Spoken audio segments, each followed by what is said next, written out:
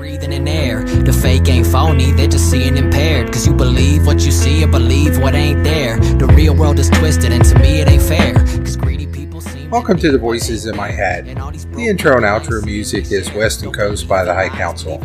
You can check them out on SoundCloud.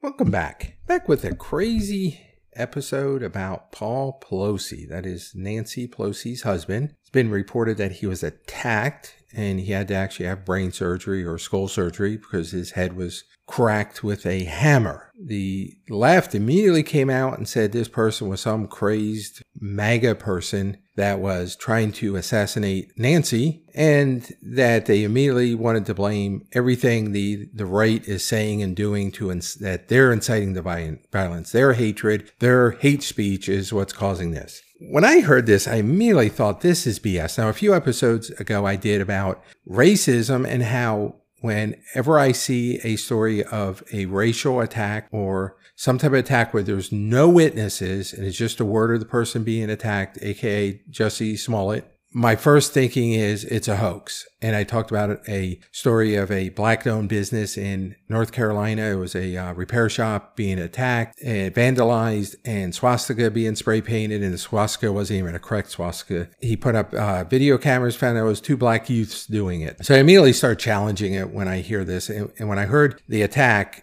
on Paul Pelosi, and while I do not want to see anybody harmed, I immediately thought, okay, this is BS. Something's not right here. So the first thing that went through my mind is, here is the third most powerful person in the world, second in line to the president, to the White House. If Joe Biden dies or resigns, Kamala immediately becomes president. She then nominates a vice president that has to be ratified. If for some reason she passes or she resigns and says, I don't want it, Nancy, Speaker of the House, immediately becomes president. So if the vice president is unable to take over the office, the Speaker of the House immediately becomes president. No ratification, no certification, nothing. She is third in line.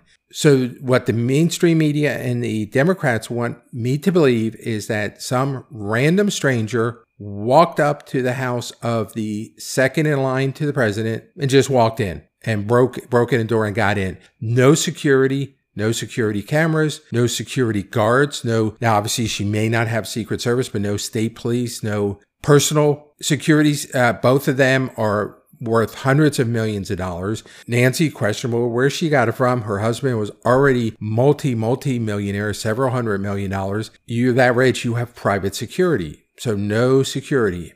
I'm calling BS. Then as I started looking more into this, there is other things that just are not adding up. One, they showed the door that supposedly was broken into. The glass is on the outside. And everybody that watches true crime shows, that's immediately the thing that the cops look for. If I'm breaking a window to get in, the glass will be on the inside because I'm on the outside. And when I smash it with something, all the glasses are going to go opposite away from the person smashing. But yet all the glass was outside. So whoever broke that glass had to be on the inside. Then even with the Politico and some of the more left-wing organizations, as they started reporting, once again, things aren't adding up. They said the police showed up to the house, an unknown person let them in. So there was somebody there. They walk in. They said that the police saw Paul and this assailant wrestling. Paul had a hammer. Paul had it. Nancy's husband had the hammer. The police witnessed David, the guy attacking, grabbed the hammer and hit him on the head. And that's when the police lunged in and stopped this whole thing.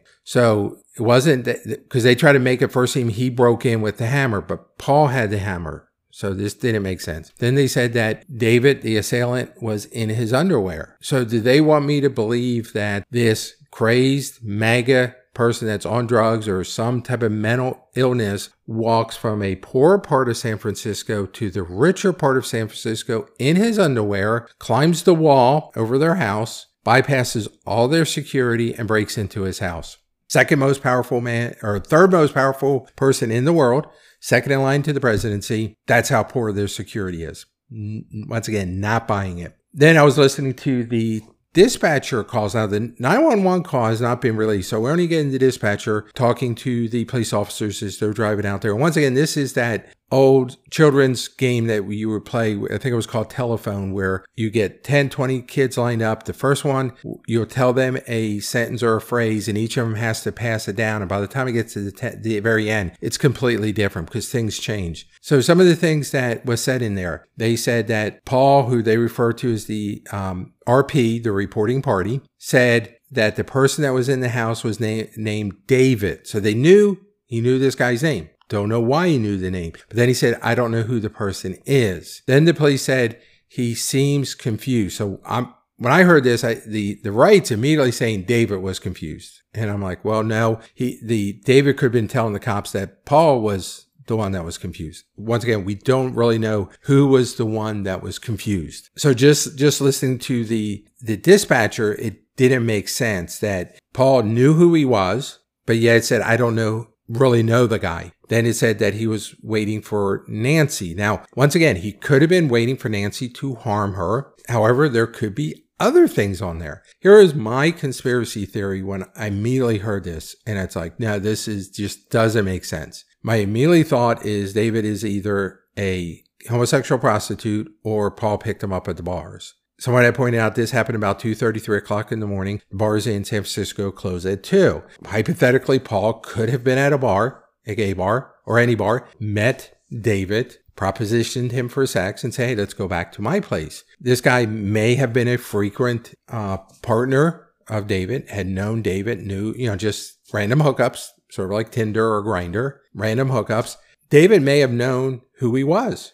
And I want to talk to Nancy, or I'll wait for Nancy, is more of, I'm going to tell her what we've been doing, not I'm going to harm her. The question really then becomes, who had the hammer? Whose hammer was it? Was it David's hammer, or was it the hammer in the household of the Pelosi's, or did David bring the hammer with him? Once again, these things are just not adding up, that there was... And usually when things don't add up, it's because they're not true. Then someone actually I watched an interview with a neighbor of David. She was talking about they're in this little commune or this halfway house type thing where there's multiple people living there. They all have LGBTQ rainbow flags up, BLM signs up, which is not MAGA to me. And she said the whole group really had some issues, drugs, mental issues, that they just seemed a little odd, and they were very left-wing, that they were very leftist. They were not Trump supporters. They were not MAGA folks. The news articles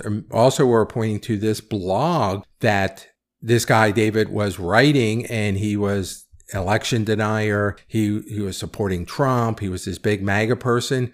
However, on the internet sleuths have dug into this and said, whoa, that website was created on Friday. So it's not that it's been out there for 6 months, a year, and this guy's been writing his MAGA manifesto for that long. No, this popped up right away, and then it disappeared right away. So it sounds like the website and everything he was saying was staged. So I'm just not buying it that this is just some MAGA person out there. The problem I really have is, number one, that the mainstream media immediately wants us to believe a storyline, and there's no time to investigate. Is an event happen, and the next moment they've already decided exactly why and how it happened, and here's everything they want us to believe, and they don't want us to do our own investigation or theorize about our own investigation. And that brings me to Elon Musk, because remember, on Thursday Elon bought Twitter, and I was on Twitter Thursday evening, and Twitter was just running amok. It was ham. People were posting all types of crazy stuff that normally would have gotten them flagged or banned. They were going ham. Even Elon was out there posting stuff, and I'm subscribed or friends with Elon. I follow him, so I'm getting his tweets, and he was going ham on different stuff. He even challenged Hillary. Hillary tweeted out this, the right's hateful. They're the ones doing all this, and they are trying to assassinate all the Democrat politicians. And even Elon said, stop the cap. You're lying. There's more to this story. This story sounds fishy. And that's why I'm so happy Elon took over Twitter, because everybody should have a voice or an opinion about this. And the fact that these internet sleuths are digging into this and finding out stuff that the mainstream media doesn't want us to know. Someone's going to get a hold of that body camera footage of the cops walking in. The question is, was Paul in his underwear? Were both of them in the underwear? Who was this unidentified person that let the police in? Who was this third person? Was it a part of their staff? Was it a housekeeper? Or was it another sexual partner? Whether they having a little party there?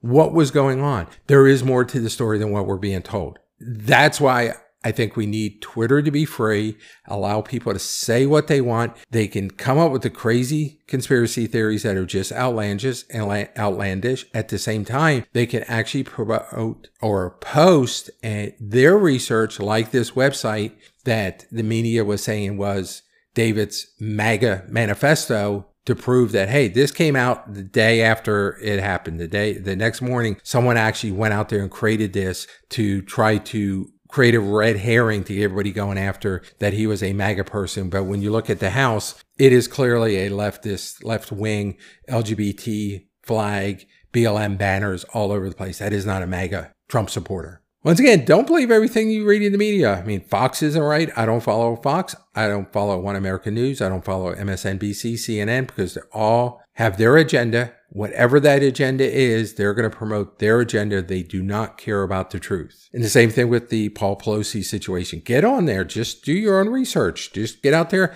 You may think some of this stuff is crazy. However, when I'm watching these interviews and, just hearing the different theories, it makes me scratch my head. And even my initial thought was this was BS. Something else was going on that they're trying to cover up or hide. Personally, I think this was a gay tryst, a homosexual tryst, prostitution thing gone awry, that David had a mental breakdown or too high on drugs and he just ran amok, or he wasn't getting the money he thought he wanted to get, or maybe he was trying to squeeze Paul for a little extra money, a little blackmail.